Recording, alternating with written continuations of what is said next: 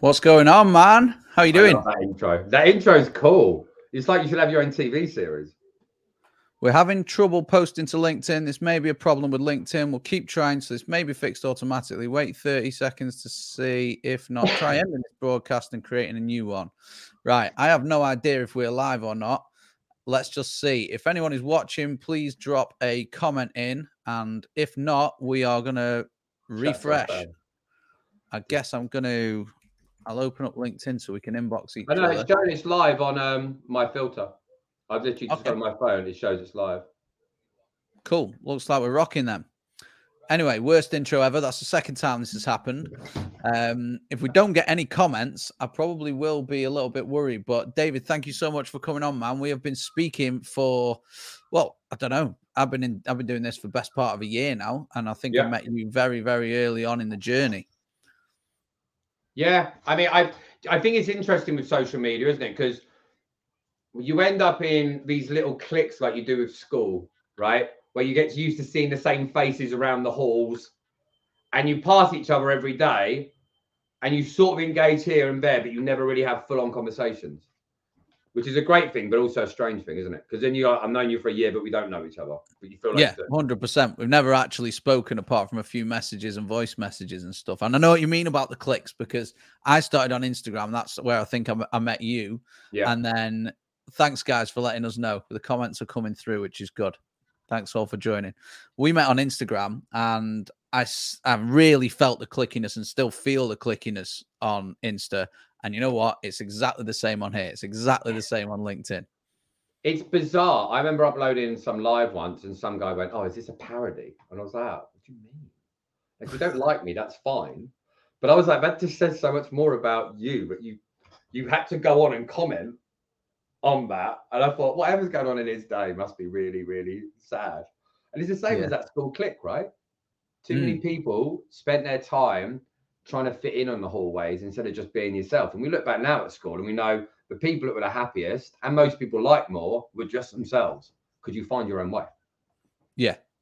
Just like you're doing life, just like you're doing business. You know, I when I started, I'm not ashamed to say this. The same at school. I tried to do something rather than just letting it be. But I'm glad I did pick a direction. Yeah, I think we do. Some people just don't admit it. That's the big difference. Yeah, and you can hit your 50s or something, right, and still not be a and then you realize. Yeah. And then 100%. You're making comments when you're 70 on LinkedIn and you're bitter and twisted, but we won't get into that. Thank you so much for jumping on. We're going to talk about how to develop a high ticket mindset. And when I released the fact that we were doing this, I sort of prefaced it or prefixed it with a comment that I said, I don't like the phrase high ticket. And I think I didn't mind it when I first started working for myself and working in the area with lots of sales coaches and business mentors are. But I feel like that phrase just gets thrown at people, thrown about so much. And it's what turned into one of those, like just horrible phrases. What do you think about it? I mean, I think people have it wrong. I think people use it wrong. I think my psychology with high ticket is, if I'm selling something that's high ticket, it's high impact for the business, right? It's a higher risk for the business.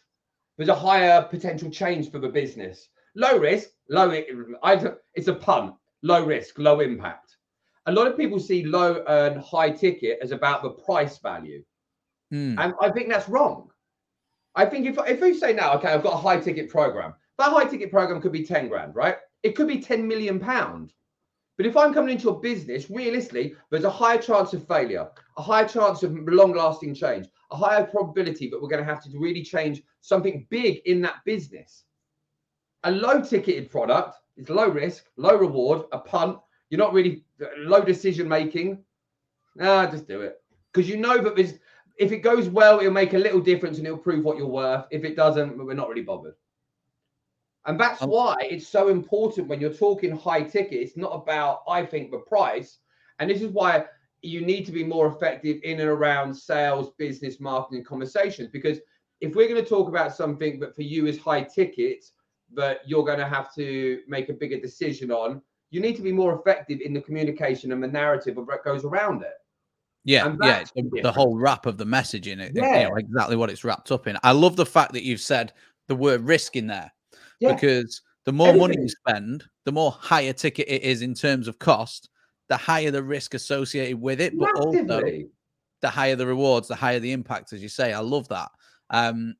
Speaking about price, Yes. I see a lot of people say anything over $500, pounds is high ticket, and I'm like, really? I wouldn't To them even it call that is. middle, to be Most honest. people in business are selfish. They're talking about what they find high price. They think that's high ticket because they've never spent 500 quid. They haven't even brought an iPhone outright. So the idea of handing over £500, but think about it. Look at most You're people's lives, right. I'm laughing right? because you're right. Their iPhone on finance. And this isn't against people on finance, right? I'm just saying that how often do you put your card in the machine and spend more than £500? If it's not often, then you feel 500 is a lot, right? If you're buying things more often, more frequently, say you've got a business and you're spending 1,000 on this and 1,000 on that, and the average is 1,000 that you spend, then 1,000 will feel normal. If you're only used to spending 100, so a lot of the time when people go, "Oh yeah, I sell high ticket," do you? It's about the other person. It's about the business. Don't if you feel it's high ticket. What do they think? Is it high commitment? Is there a high risk? And everyone's like, "Oh no, I do high ticket. Just do high ticket. It's easier." No, low ticket isn't an easy sale, but you still need to be effective at what you do. And a lot of the time out there, people focus on the money because that's what it's worth to them.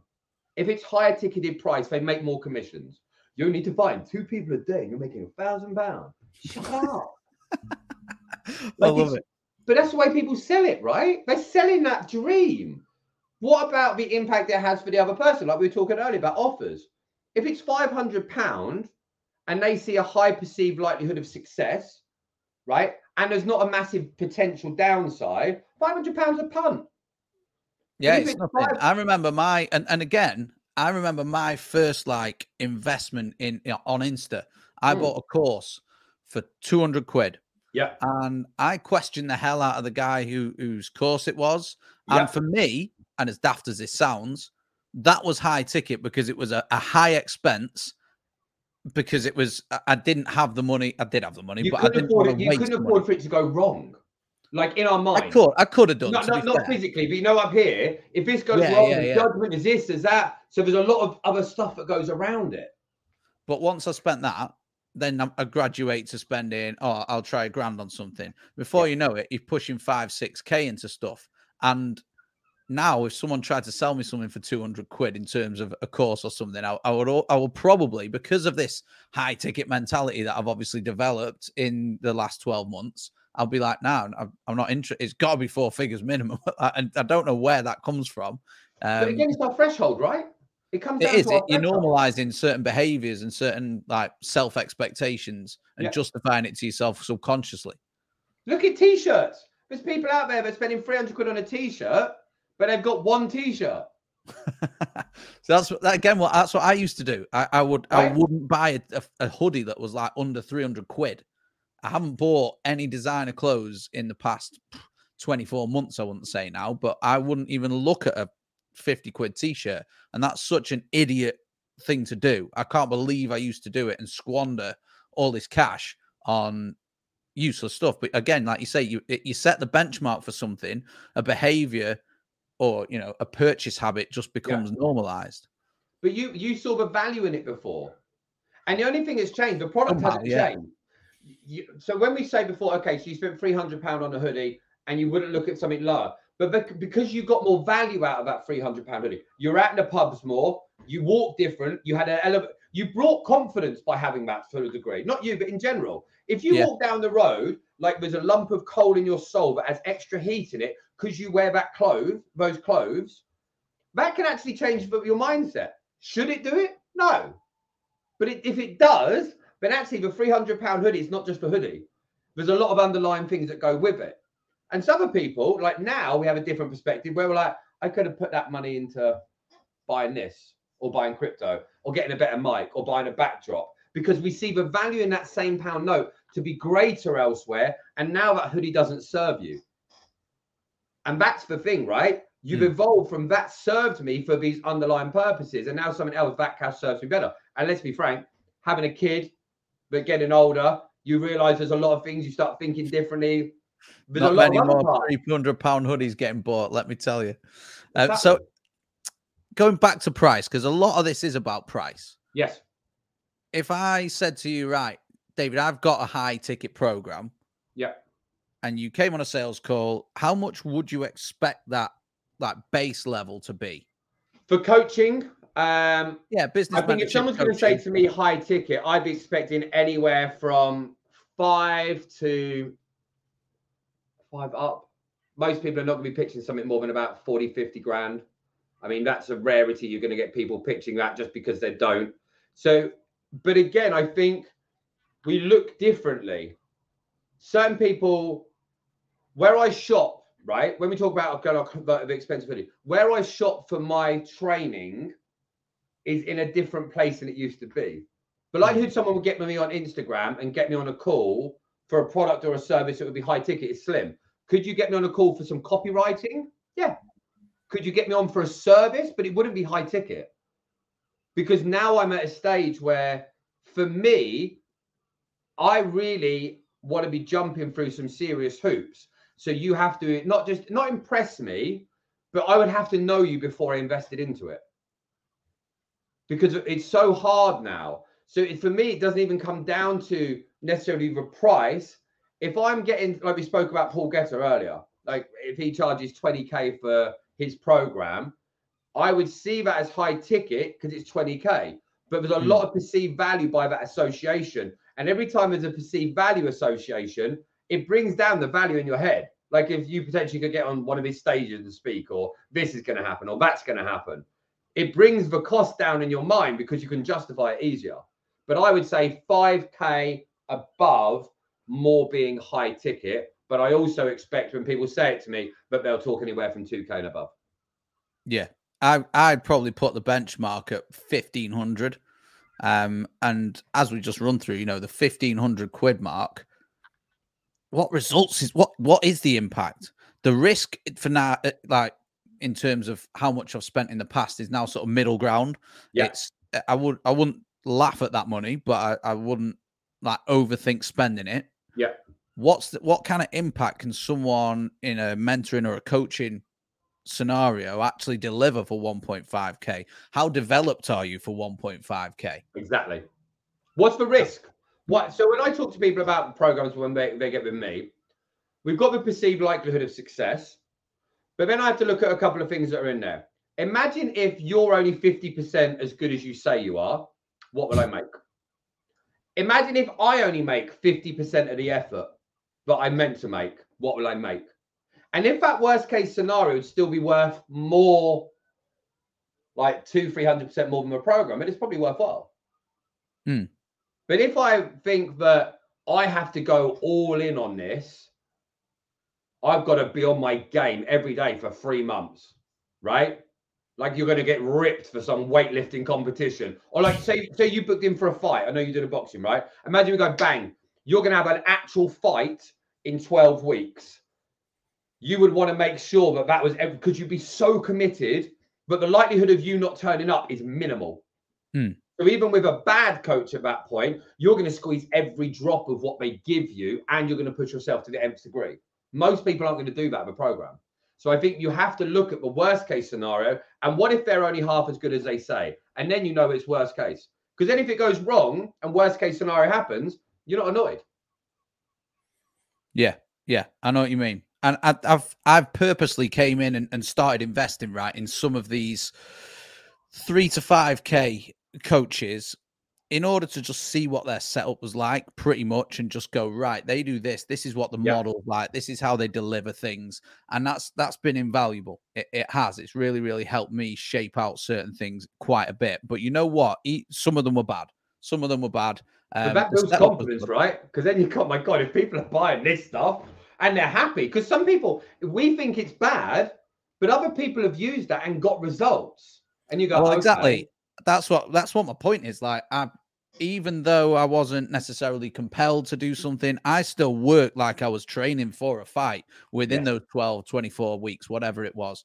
And I made sure I got results, but I can't actually tie a lot of those results back to anything I learned in some of these programs, which is, it's cool. But let's go with the assumption, right, that someone is charging $1,000 or $750, 3 figures, right, for their service at the moment. And they want to develop that into something more. They want to become high ticket, not only in the pricing, but also in the model and the delivery. Let's have a chat about what those steps could look like. So you've got a 750 program, let's say, dollars, pounds, doesn't really matter. And we want to get that to the next stage. So I think when you're developing an offer to start with, the first thing you've got to work out is what are all of the pain points. So we go through and we work out every single problem, every single thing. Like imagine if you're never going to buy a course, a program ever again, right? Then we look at all of that. I'd forget about the first offer that you've got. I genuinely would at the start. And I would go, okay, forget what we've built, forget the time and the effort has gone into it. Let's look at all of the problems our clients have. From where they are now, their wife hates them, the dog drives them mad, they have to do this, they can't sleep properly, they've got low confidence, they always fail, whatever all the stuff is. Then we look at the results they're trying to achieve. Once we've built that out, then I break that down into a series of solutions, which realistically will probably end up being 3 stages. Most people are not going to want to take it on.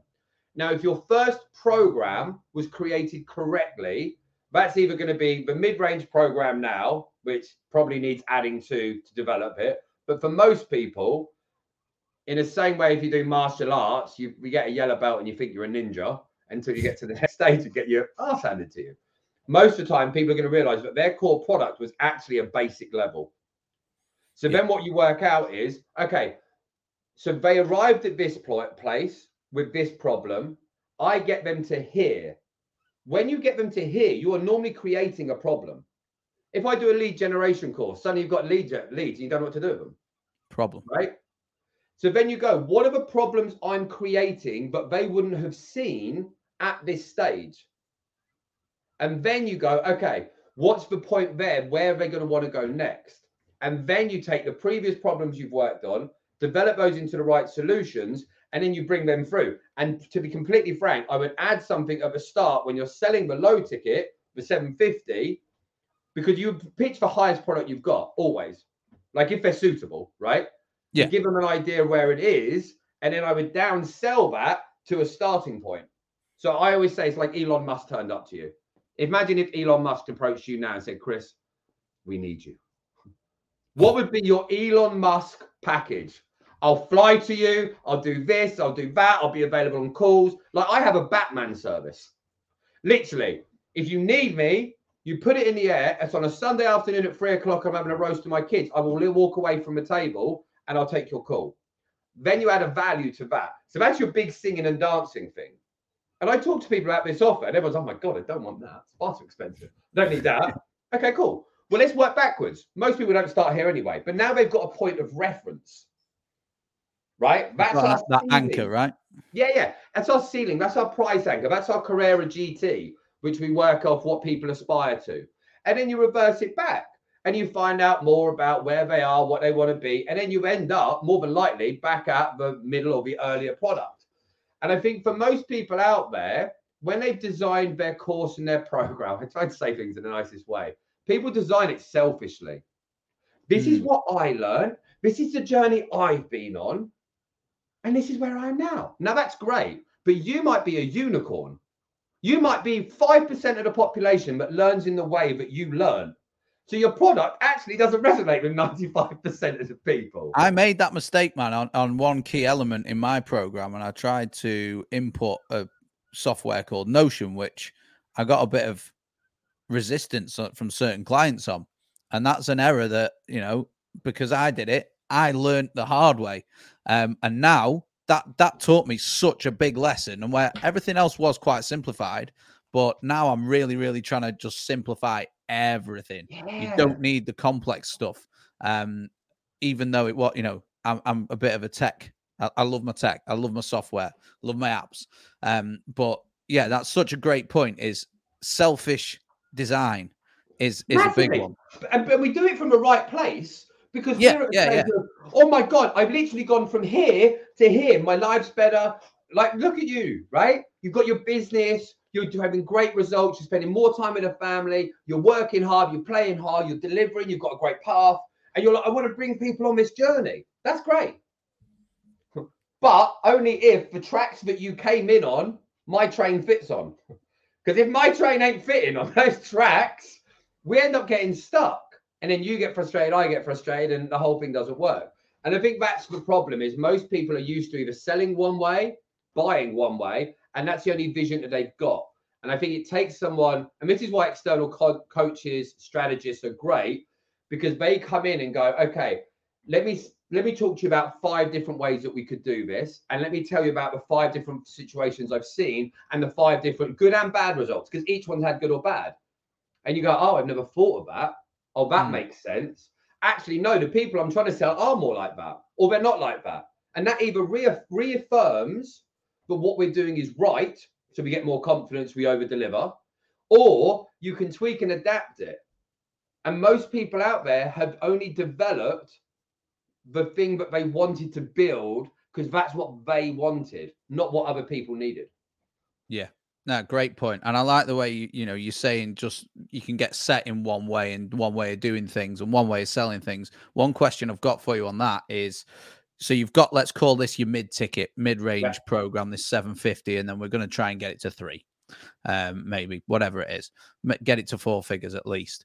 Would you, because I'm very much like have one thing and do it really, really well, is what I try to help people do. Because a lot of people come to me and they go, I've got a course, I do one-on-one coaching, I'm building this out, I'm trying to do this, I've got a load of free stuff, and I'm like, right, just completely simplify. What do you think about having, would you keep that low? Because the way you were just talking, it was like you would keep that mid-range, low ticket, whatever item in underneath to downsell. The ideal, so I say to a lot of people out there, some people could build more than one jigsaw at a time and be effective. Most can't, right? And what they end up doing is doing a couple of pieces on each jigsaw each day. You've got to jump, your mindset's got to change, you've got to remember the blooming picture, and you waste a lot of time between the cracks. So what I say to a lot of people is, it depends what you've built. You can have something that's built that is very low resistance, but takes minimal work, but could be your downsell product that doesn't take any of your time. But if you find that the upkeep of this program is minimal in effort, maximum in effort, but minimal in results, then it's a pain in the backside for you. And that's down to each program. So I talk to people now, and I've got a great client at the moment. Their program's 2K, right? And they're like, oh, I want it to be 4K. I went, what are you talking about? What, just ran? I want it to be £1 million. That doesn't make any sense. Like, is the value there? And what we've actually done is really different. We've took their 2K program, we've took all the hard work out of it. So now it's automated and it's already built. And now we made it 795. So now when she's pitching something, the new product has got some of that stuff, all the bits that were good in there, the accountability, the one-on-one. Then it takes them, but now we fix this problem, the next stage, but now you spend a committed time with them, proving them committed, and that program's 4.5K. So then there's a big jump. And so the automated one out there, they pitch for 4.5 is the primary they're going for. But if people don't go in it, they go, well, what about this? You're probably sat on the fence. You've probably got doubts, you've got concerns, etc., etc. We have another option that's out there. We don't really market as much, but this is, if you're confident you're going to be able to do the work, this could be a stepping stone into it. This could get you to A, B, C, and X, Y, Z in the next 4 weeks. Would that sound more of interest, or is it more about getting the result you want? And if they're like, well, what's that about? And then you can go into that. And if they buy, not only have you just got a smaller ticketed sale, which you haven't marketed, so you've got a deal, but then you're like, okay, cool. So tell me this, if in 4 weeks we've delivered on X, you got the upsell. Would you want me to call you about this? And some people I know will do that and go, listen, if you upgrade to the full package later, we'll take 500 of that off the price. How does that sound? Cool. And then you can build in. So then you're having the deal in kind based off of that, and then they don't feel the commitment. But I wouldn't market that lower product. That was what I was going to get into next, because luckily that lower product slots in really, really nicely as part of the higher ticket, which is fantastic. But surely there's going to be an appetite from that client at some point to go, I can't be bothered with these sales calls anymore. Yeah. I know that works. I've got loads of testimonials from both. I can combine them. Let's get some ads running. What do you think your advice would be then? Because we're almost now talking like forgetting high ticket and going with the easier option. Well, so for me and what we do, so I say this to everyone, there's two things that we do. Sales calls are a pain in the backside. They are. But for me, say you're a potential client of mine. I know that you don't want to get on the phone because you don't want to be pitched, and especially with the name Sales Angel, you know that objections are going to get handled. So it's buy resistance. All we've done at the start of ours, we use Loom videos for everything. So to cut down the amount of sales calls, strategy calls, whatever banner you want to put on it, inquiry calls in there, we use Loom videos now, which give them a run through. So you don't have to have any objections. It gauges their interest. So that we then only get on the call. So then we get on the call with someone, they really know what we do. Like they really know. So we have an engagement in the conversation. We've got a Loom video, it's a 6-slide presentation of this is likely where you are. This is what we do. Here's an example of who we've done it for. We've got a website with testimonials on. And so part of our DM conversation is, listen, I don't know if it's completely overstepping the mark. I don't want to harass you into a phone call because, to be frank, we don't even know if we could fit. But I've got a video you can watch. So you don't have to talk to me. You can watch it at home. And if it's of interest, we can communicate a bit further without you having to go through that rigmarole. Would that be all right with you? And most people are like, yeah, cool. Now, if someone's took that video, they're either tire kicking, they're curious, which is fine, or they watch it and they go, that's actually really good. But now, because you've watched the video, you've got a point of reference to talk about where you can really get in. So you end up doing part of the sales call before you've ever got on a call. And it means you and your diary's not getting filled up. So I think a lot of people don't like the sales call, the phone call, because there's a lot of uncomfortableness at the start. But by utilizing a Loom video, you take a lot of that pain away. And you can. One of my clients has done it now with this lower ticket 750 product, where they're actually selling through the DMs. They've sold 2 in the last 3 weeks, through the DMs. Haven't even got a call. Yeah, that's a lot. And then when you can scale that even further by getting an appointment setter or someone's handle your DMs. And you can have someone on different accounts doing different things that are in there. So suddenly it's taking that 35,000 foot view and going, okay, what works for me? For me out there, we have one major program, which isn't cheap. It does have solid results. We know what we do. We break everything down. Like it's a real thing where we work with you. They get me every single day on WhatsApp because I'm an addict to this. So we took all the pain points away. And I've got people now that will say, and this is just to carry on what we're saying, oh, that's too much of it. That's fine. Like go and do other stuff if you want. People can go to our platform for 97 quid a month. You can do that. But if you want a program which is lower cost, that's fine. Like, go and do that, get more confidence and talk to us later. We're okay. Like, we're not here to hound you. So I stick to my higher ticketed product. Because for me, I know that's where we're going to get the lasting results from. Because we're not trying to transformational stuff, right? Yeah. We've got a 16 weeks every week. You're on the phone to me every day. We're voice noting, we're chatting. You're going into a sales meeting. You're like, I'm scared. What do I say? Or you're vibing or you're having a... Like I'm on that. So I'll send 40, 50, 60 voice notes a day. Like I love it. Not many people have the same level of addiction to that I do to this. So that's not practical for most. So you have to look at what's my lifestyle? What do I want to do? What am I prepared to do long term? Because if we do too much, we'll get burnt out. What's going to still get the results for my clients? And then you work out what's the best product ladder to do that with. Is it one product to keep? Because I get confused. I don't want to confuse others. Or actually, is it worth having something on a lower cycle that will keep them coming through on a smoother cycle longer term? And that's where the big difference. It's not one size fits all. No, there's not. I agree.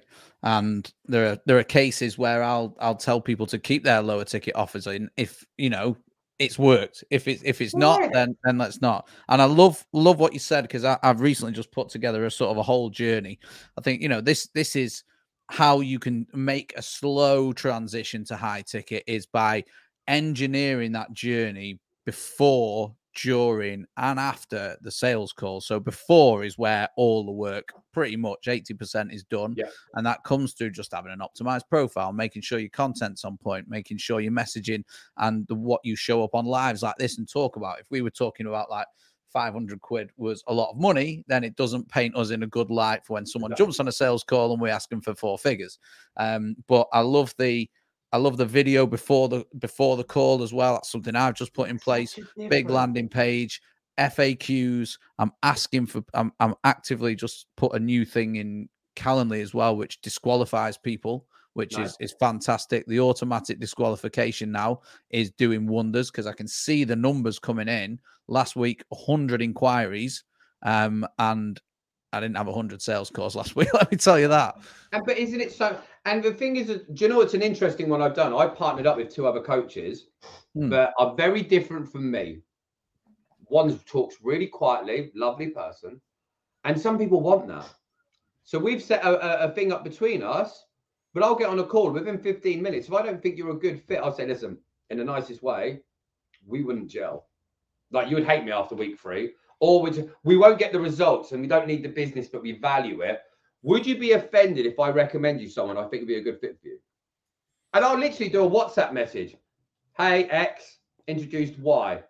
We've had a call, XYZ, think you'd be a great fit. I done that. I got a big client from us, which is our 30K program, off the back of that. Because some guy come message me and he said, oh, you spoke to my friend. You passed him over, which he was really offended by, but he reckons me and you would get on great. And I'm like, this is the win. Because then if you get on a call with me, it's not do you win and I win, or you lose and I lose. If you don't come with us and we're not the right fit, we'll make sure that you are at least one step further along the tracks by the end of that call. Yeah, yeah. And that's a great worst case scenario.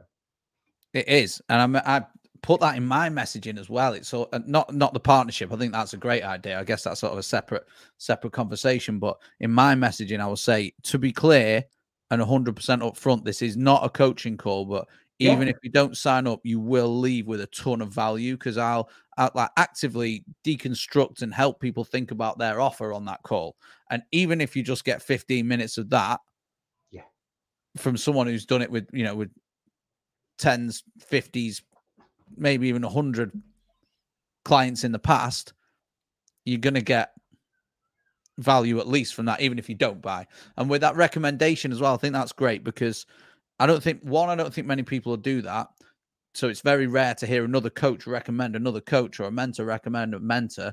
And also, for the person that you are recommending, there's an extra inch, maybe even a mile closer to being not sold to buying off that person. 100%. There's a recommendation in so much weight, right? But yeah. You, but hang on, you told me to talk to him. Okay, well, imagine I go out and they come talk to you and go, Dave sent me over, Chris, because they think we'll get on.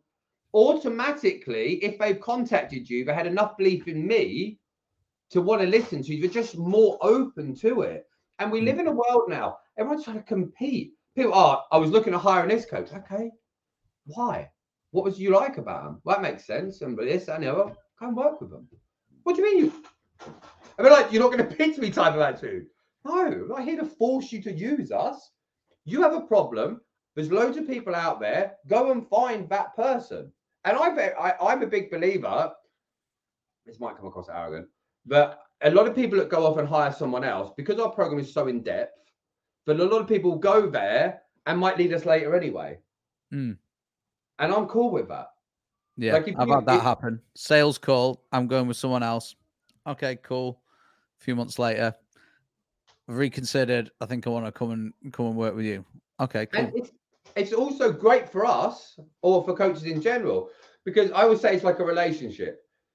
If a girl meets a guy after having a terrible partner, or a guy meets a girl after a terrible partner, they go all the stuff that they don't want. They also have a low expectation of people because they've been messed about. So then when you come in and you say, I'm going to do this, and you do it, they're like, cool. And then they stay more committed to that. So then they do the thing that you kept your word, I'll keep my word. And then, oh, you do turn up. Oh, you did send me that voice note. Oh, you did send that thing. Or you did give me that. And then people are like, I have a high level of gratitude for that now, because we've all had bad things that go on and stuff didn't work, or we bought a car that didn't work, and it's easy to become like my dad, who's the most pessimistic guy on the planet. Like, terrible. But he's in his world and he's happy. That's a whole different combo. But when people come through with that and they go to somewhere else and then they come back to you and they have gratitude for it and have an appreciation for it, because we stand in what our truth is, hate saying it, and we do what we do and we're prepared to let it go, I think it's better for you long term. And if we've got a scarcity mentality, but you've got to use me.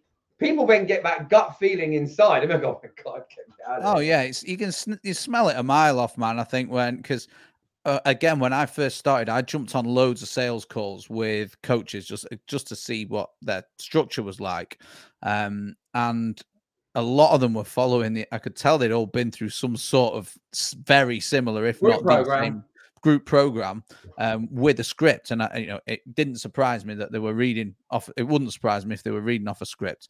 And it was just, I don't know, been around the block a bit, obviously, but it was very old school, just narrowing those options, and that's asking you a very obvious question. If it could make you money, would you? If you're drowning and they threw you a life jacket, would you grab it? Like, this weird mentality. Shut up. Yeah, so I always say that I do the exact opposite in my sales calls, and it's not what I help other people with. I do try and teach them a bit of a formulaic sort of framework to approach it until you're comfortable, until you're comfortable to step outside that and just completely be yourself. And you still have a bit of a framework in your head, but I jump on sales calls now and I'll treat it literally like a chat. And I think that's because you're unconsciously competent on your skill. Right? I hope so. Yeah. Like, none of us is sat here now thinking about breathing until I've just said we're thinking about breathing. Now we're thinking about breathing. And that's because it's just automatic. You're you're at your black belt level where the most simple things you automatically move to. And now you're doing the next level. And that's also a credit to the craft and the study and the experience that you've put into your craft. But your idea of a conversation, like me driving a car from here to the shop, is automatic. We've all done that one. We don't even remember getting here. I don't drink, by the way, so it's not because I'm drunk. Someone said that to me before. No. But it's just automatic. You get in the car, you don't even think seatbelt clunk, click every trip or any of that. Someone else who can't drive can't imagine that. Or someone who's done one lesson, even more can't imagine that. And it's a different level of skill. So you are being effective in the communication because your framework is so ingrained in you. But when they say something, we're not even listening to the words that they say. Sorry, people, we're not. We're listening to what they mean with that, what their tonality is with that. Yeah, you can go that level or 5 levels deeper, can't you? You're reacting to the tonality of the answer, not the words that were used. And that's the difference with it. And so when people come in and they're at the white belt level, the yellow belt level, they need to have the say this and then do that. They've got to do like they would in karate, right? Before someone throws a punch. And they look daft doing it, but that's the way. My favorite phrase is everyone has to be a fool before they become a master. But most people aren't prepared to be a fool. Yeah. Yeah, I love that. You know what?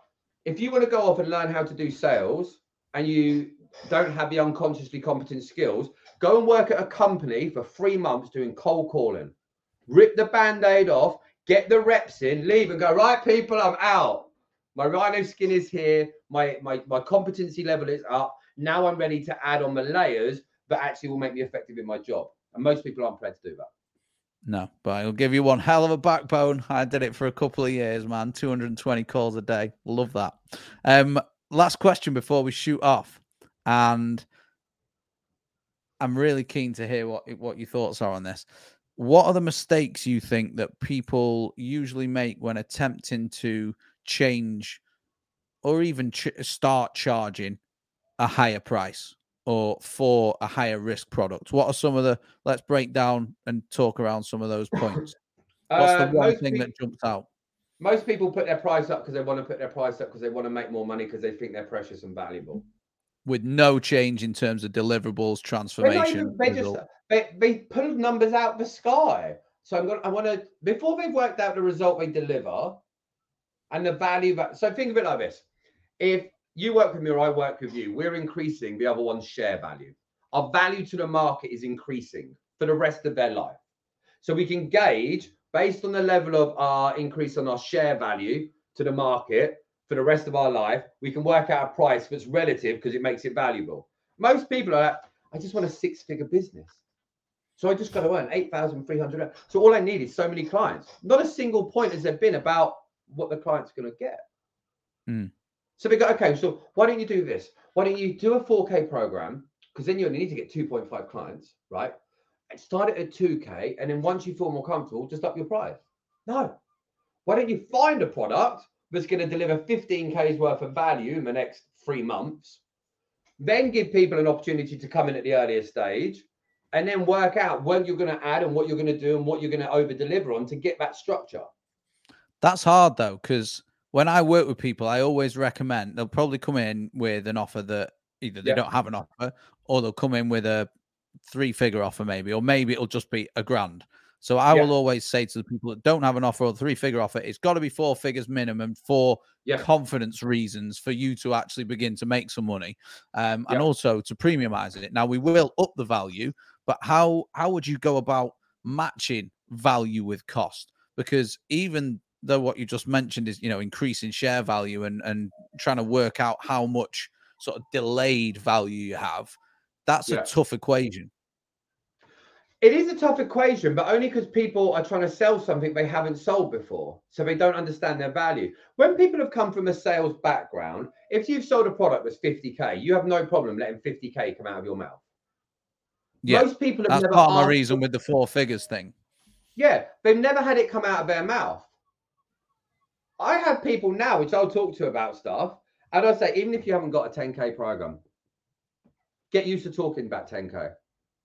In your mind, I'm going to have a 10K program come out in the next year. And when you talk to people on the phone and say, hey, Chris, listen, whether we work together today or not, in a year's time, we're going to have a program. It's going to come out about £10,000. And you're going to wince when you say it.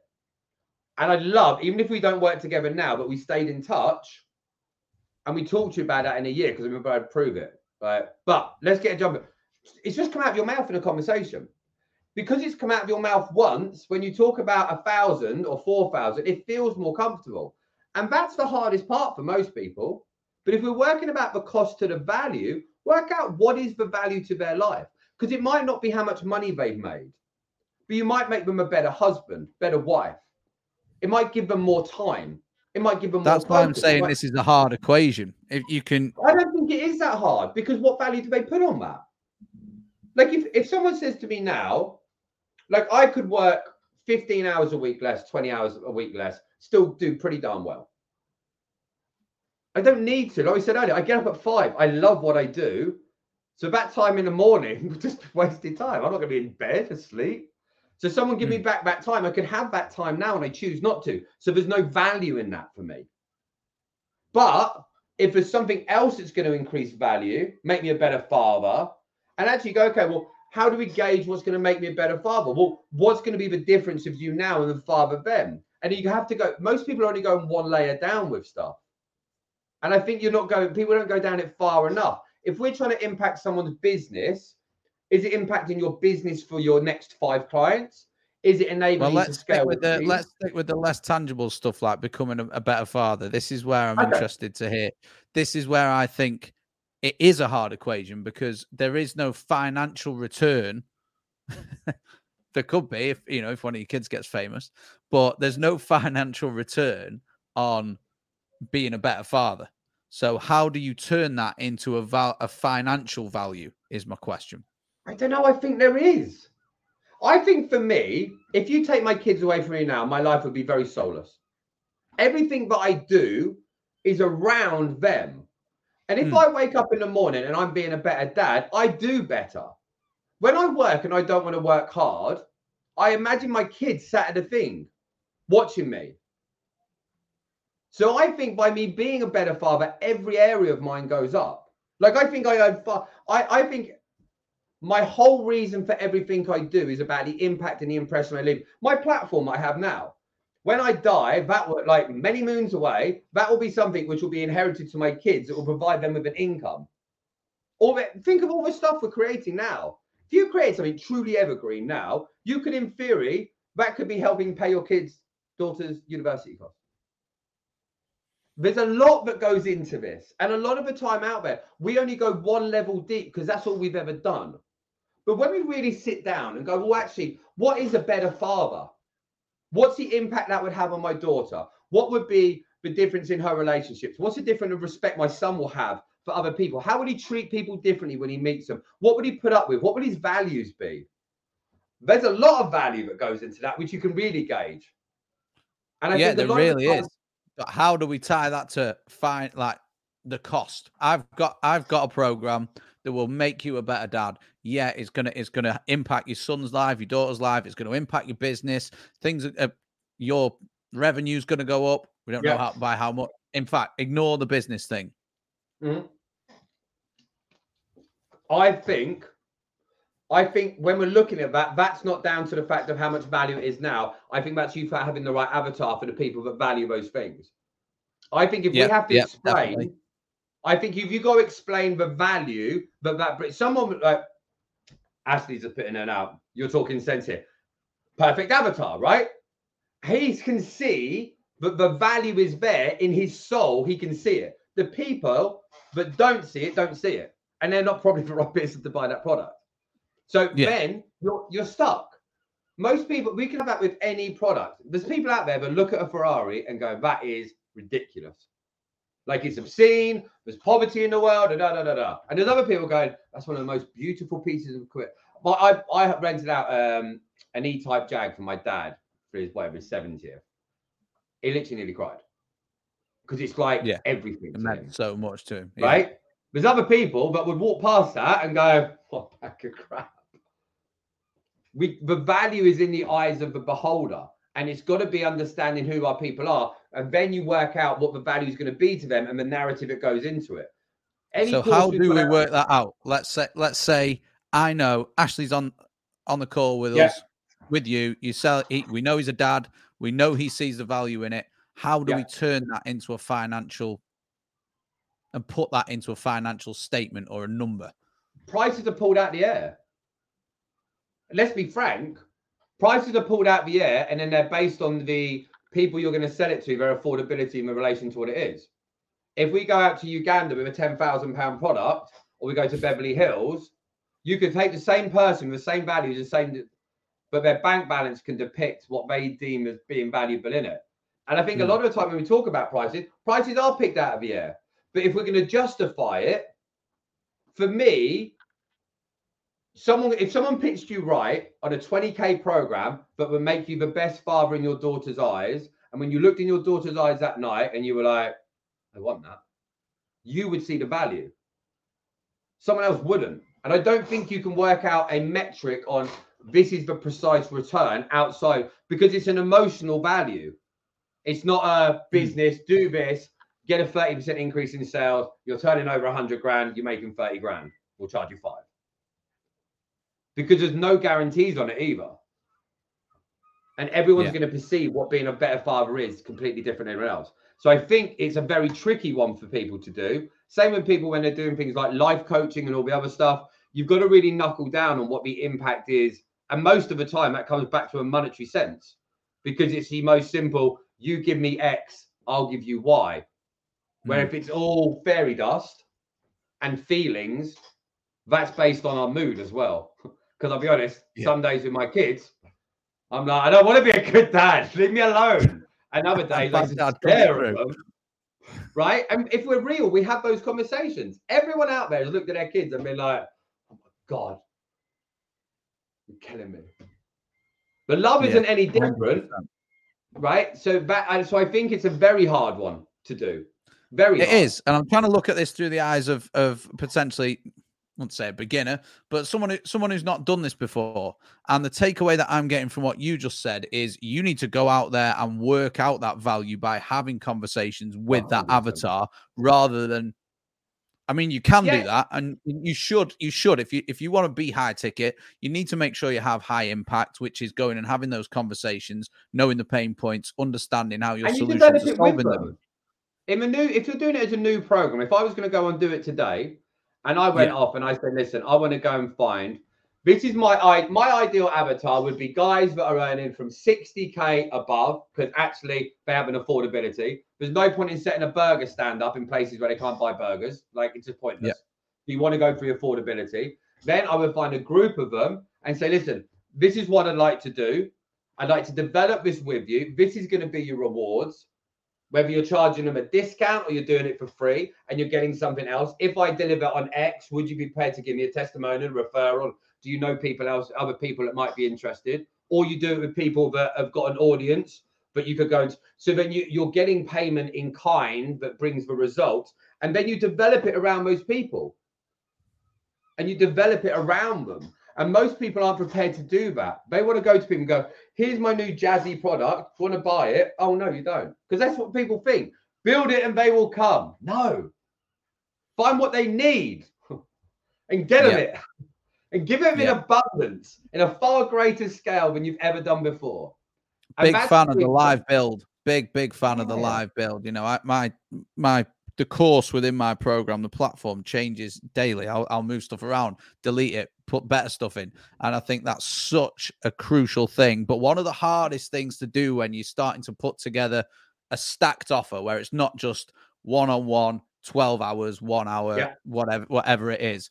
And just having the guts and putting your neck on the line a bit to go, right, I'm that confident I can help people.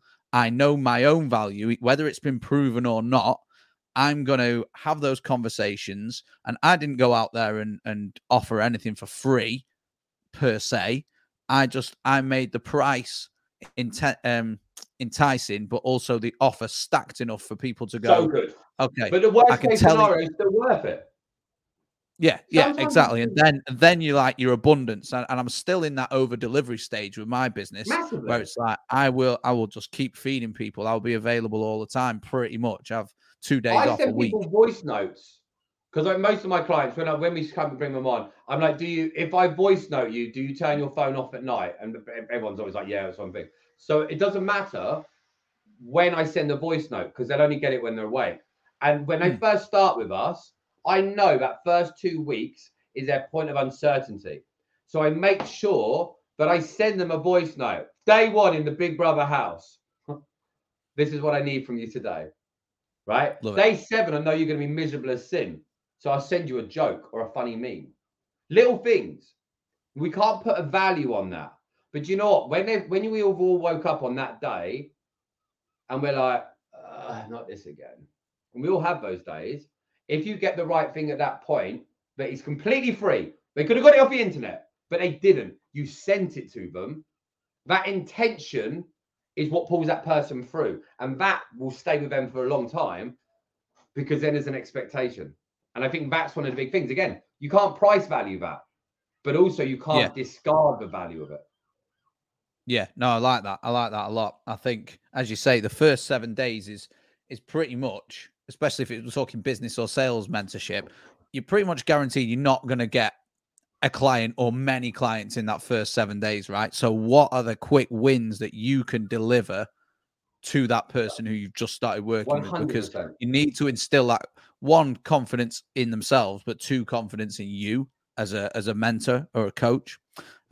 So I'm going to try and get Daddy of the Year award and put my daughter to sleep in a minute. It's her 7th birthday. Yeah, mate. This has been great. But let's just summarize those mistakes. So the first thing is building something without having any testing, any feedback, just picking a price without gauging value. Yeah, as well. Not gauging your own value by actually speaking to people and doing a bit of market research. Again, people are really resistant to doing that. And third, wherever possible, not customizing, especially at the start, the client, not the buyer, the client journey. Yeah. And making sure those first couple of weeks. People spend a lot of time looking at how much time I put into something, not how effective it is. I spent months building this. All right, but it's still crap. Yeah, I love that. Yeah. But I've spent years developing. I've had this dream for years. Okay, so we've wasted all this time. How much more time do you want to spend on it? Because we made who deserves more accolades as well? The person that spent 15 years developing something, or the new kid on the block that's come along, done it in 5 months, and yeah, exactly. dominating. What's the result? If it's crap, it's crap. If mum spent all day cooking dinner and it's a terrible roast, you do it out of politeness.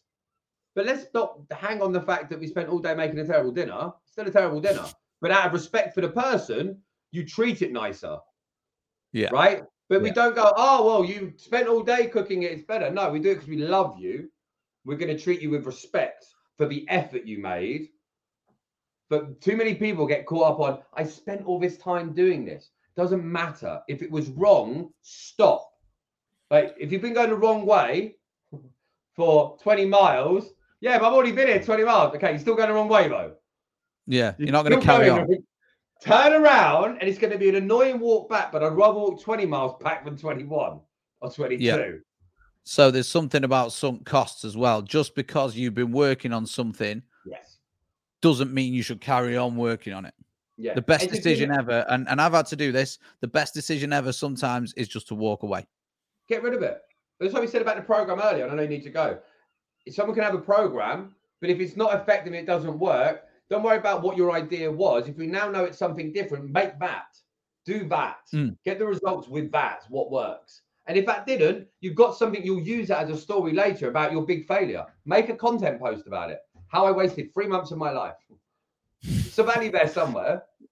Yeah, there always is. You learn in every scenario, whether it's good or bad. Mate, I could stay on this call for about 4 hours. So, yeah, no, been a right blast. We'll have to do another one. Appreciate your time, brother. Sounds good. Nice one. Have a good evening. You too, man. Bye.